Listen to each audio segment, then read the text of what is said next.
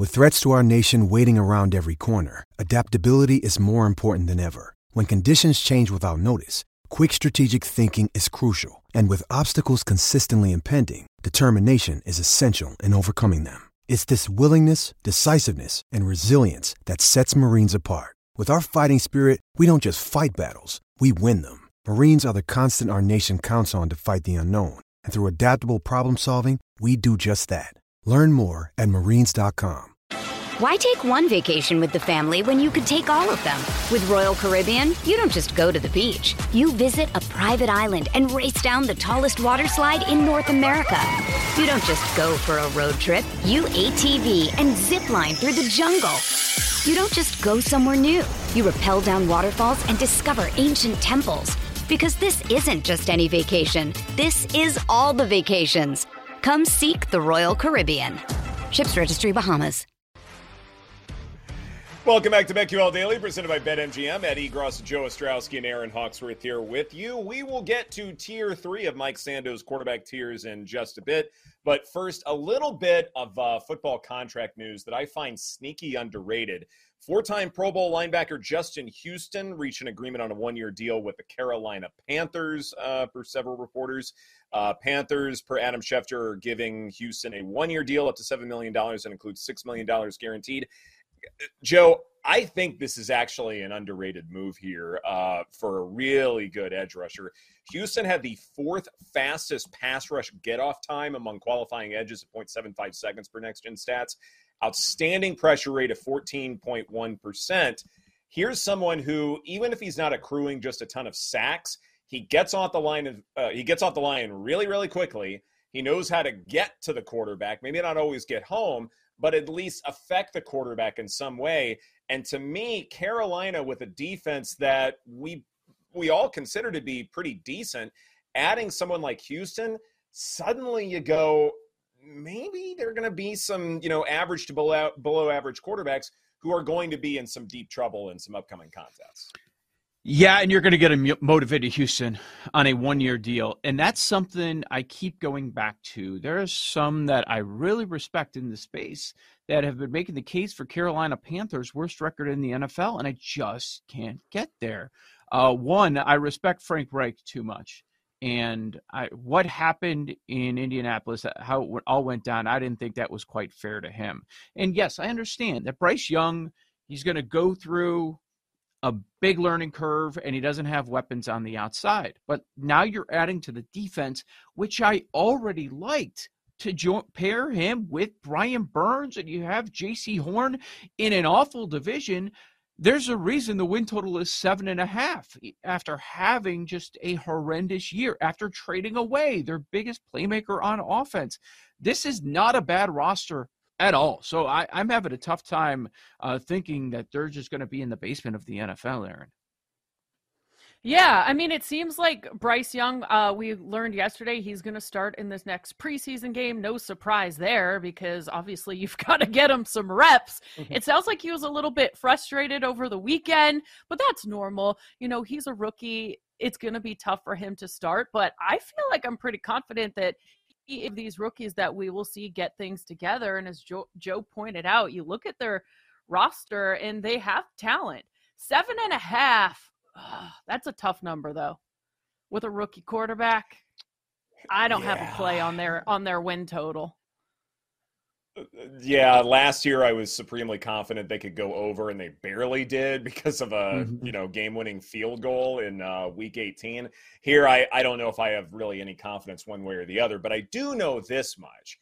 If you are acquiring someone like Houston, to me, that suggests that you feel like that you're already in a good space, and taking that next step forward suggests that you feel like that you can contend for the division. This is something that you would do if, say, you are projecting yourself to go win 4 games or 5 games or something like that. I think the Panthers do believe that they have something special going on. So to make this move leads me to believe that internally they feel good. Externally, this defense will be improved with Houston services. So Carolina will be intriguing at the very least. As far as a betting angle goes, there may be a couple of unders in the not too distant future that I might like. I want to explore that a little bit more, but that's probably how I want to start this instead of looking at, a more traditional futures like a win total or something like that. When the season is over, they might have the best quarterback in the division. Maybe. They might. Yeah. Carr, Ritter, and whatever's happening in Tampa. We're hearing Trask, but I don't know. Yeah. May Trask. Just put them together. It'll be fun. Okay, so we are continuing our conversation as to how to bet on Mike Sando of the Athletics quarterback tiers. Thursday and Friday, we went over tiers 1 and 2. If you missed those, make sure to check out our podcasts and such for those conversations. But now we are broaching tier 3. And the description that Mike Sando gives a tier 3 quarterback, it is defined as a legitimate starter, but needs a heavier running game and or defensive component to win. A lower volume drop back passer offense suits him best. So we have 11 quarterbacks in tier 3. So how about we spend this segment talking about the first 5 and bets we like from this group. And the first 5 consist of Kyler Murray, Derek Carr, Jared Goff, Russell Wilson, and Tua Tagovailoa. So, Joe, of those 5, where would you like to start? Oh, we can start with Kyler Murray. Let's just go right to the top of the list because what do you do? We don't know how to bet it. We don't know when he's going to return. They keep saying that there is no timetable. Of course, Kyler Murray says the right thing. Well, my goal is week 1. He's not playing week 1, just based on when the injury happened in December of last year. Realistically, typical timetables, you're going at it week 4, week 5, middle of the offseason. We were hearing 8, 9. So it sounds like that's being bumped up a little bit. But here's the thing. Part of this is evaluating when Murray's going to return. And another part of it is how hard has he been working? How has he been attacking this rehab? It's Kyler Murray. If you're going to give me a list of any quarterback in the NFL where you would question their work ethic outside of Sunday, I think it's got to be him, just on all the chatter over the years about the video games and when Call of Duty comes out, like his performances then. No props are available for good reason. They go 4-13 last year, awful stretch at the end, a change at head coach. They've revamped this offensive line. You had the very high draft pick with Paris Johnson, 2 new starters on the O-line. So I'm banking on Kyler Murray at least half the season, maybe more, but there are definitely some paths to some wins here. We've been consistent on this show. We've been saying, yeah, the Cardinals have the lowest win total. I guess I can understand it, but for there to be a 2-game divide between the Cardinals and the rest of the NFL, I disagree with Aaron. Over 4.5. Really? Okay. So, yeah, I am really confused on this Kyler Murray timetable because isn't an ACL injury usually a year by the time the player comes back? So I don't expect him to play anytime soon. Looking at their schedule, and this is risky, I'm looking at under 3.5 wins at plus 150. Under 3.5? Didn't they have 4 last year? I just don't think they're going to be very good. With Cliff. Yeah. Yeah. There's an improvement there as far as play calling is concerned. So there's that part. Other thing, too, is, look, I understand that bet because if Kyler Murray, say, doesn't play at all, then you're dealing with the Colt McCoys of the world. Right. Yeah. I mean, and he's good, but for 2 or 3 games, and then it's just okay, this is why you're a backup. I'm just not that confident in the quarterback position and what they have right now. So, yeah, I'm going to look at that with the plus money. Why not? Are we going to see Matt Ryan in a Cardinals uniform or Carson Wentz in a Cardinals uniform? You think we'll see that I'll by love the end my of the year? play even more, please. Yeah, right. I get why you mentioned Wentz, but I guess it is. Yeah. But I mean, it was so bad. No, I don't think so. Okay. Hey, hear me out. Wait. Phil Rivers. Yeah. No. Ooh. Does he need to get out of the house? 12 kids now? Yeah. Exactly. Yeah. I mean, we're at 12 kids and counting or whatever it is. We got to, Yeah, I don't know. Also, why would the Cardinals want to rush Kyler Murray back after paying him all that money? It just seems like a bad thing to do, to have him play right away. I don't expect him to, but I just think I know, but it's just kind of like you're invested in him. I just think this could be a disaster. Why take one vacation with the family when you could take all of them? With Royal Caribbean, you don't just go to the beach. You visit a private island and race down the tallest water slide in North America.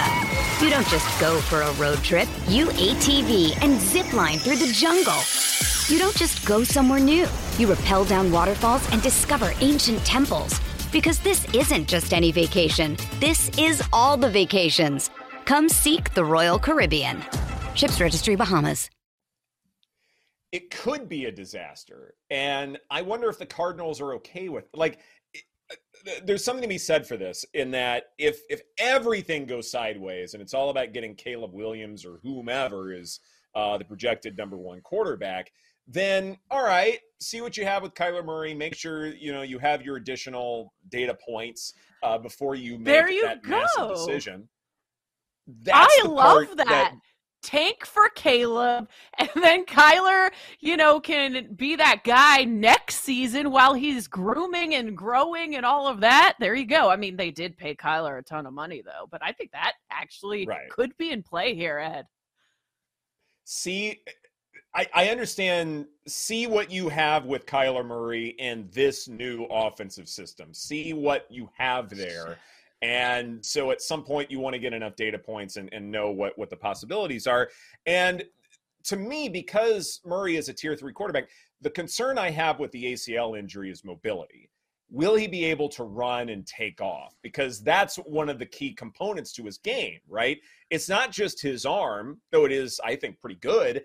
It's his ability to take off and do things from outside the pocket or scramble or whatever. If those components are taken away from him, then you really want a shorter quarterback to stay in the pocket and try and pick defenses apart. Suddenly he doesn't become a high tier 3 quarterback to me anymore. It's more low tier 3, maybe even tier 4, if he's losing what makes him Kyler Murray. So in that respect, I still think over 4.5 is fine. But if it all goes kaputski, then maybe you need some sort of alternate win total, just kind of hedge the bet and hope it doesn't, land down the middle. So that's probably the way that I would like to go here. Let's move on now. Derek Carr of the New Orleans Saints. Joe, what do you have here? Man, this is a tough one for me. I've been having a tough time with New Orleans. So they're at 9.5 wins, and I do think it's pretty telling that the juice is heavily on the under, which makes about sense because 9.5 seems a touch high for me. The one thing that stands out is they are favored in 14 out of 17 games. Easy division, very easy schedule. Some have the Saints as the easiest schedule in the NFL. Got Kamara with a 3-game suspension. Look, I don't think a lot of people love the Carr move, but just looking at it from New Orleans' perspective, we're going from Dalton to Carr. I don't care how you slice it. Maybe Carr isn't what we all thought. That is a pretty sizable upgrade when you're going from Dalton to Carr. I'm having a tough time because, yeah, I'd prefer to go under, but I'm not going to lay minus 140 on that. I'm looking at Olave props, and the number is just right at where he was. So if I would be kind of forcing it a little bit, but I would look at Olave overs. Receptions, he had 72 last year. The number's 75.5. He had 1042 receiving yards. The number's 1050.5 with a much better quarterback. So I would go Olave overs. I am going to go look at his passing yards total. So last year he had 3,522. Obviously that was with the Raiders. 3,700.5 under. I mean, I just don't see him going over that and having more passing yards than he did last year. And of course, you've got to factor in if he does get injured or something like that. So I think that's a good play under on Derek Carr's passing yard total. Probably the under works for me too there, just because, I think Olave can be dynamite for the Saints offense. The question is, are they going to keep things a little bit more conservative and, smaller average at the target, something like that, or shallower? If that's the case, then yeah, probably under's the way to go. But I still think the Saints can win this division, and that's my play here, just because he is the best quarterback right now. Maybe Bryce Young surpasses him at the end of the season, but it could be too little too late. To me, too many weapons, the best wide receiver room in that division. Defensively, they're probably due for some positive regression there. I think overall they should be just fine.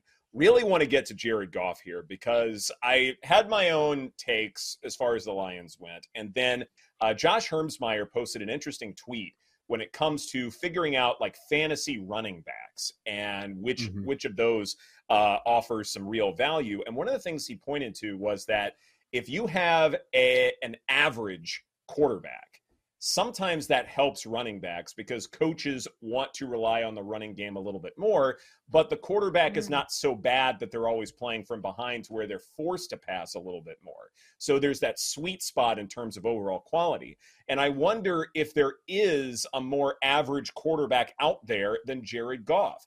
I think not. So in that spirit, when it comes to this Lions offense, and also if even you believe that they're just going to dominate and roll over everybody, then they may well run the football a good bit more. And so I'm looking at David Montgomery's rushing yards, 725.5. I know that Jahmyr Gibbs will get some totes as well, but the over looks live to me, Joe. Okay, so I was wondering which running back you were gonna go with there. Where you're going, Montgomery, and which role is he going to take over in this offense, or would it be Gibbs? What I was doing here is look. The biggest positive trait that Jared Goff has is he's available, and that's important, especially when it comes to quarterback props. But his touchdown rate much higher than we've seen in many years since he was with McVay. I'm going to bet against that happening again. I'm going under 25.5 touchdowns on the season. Good stuff.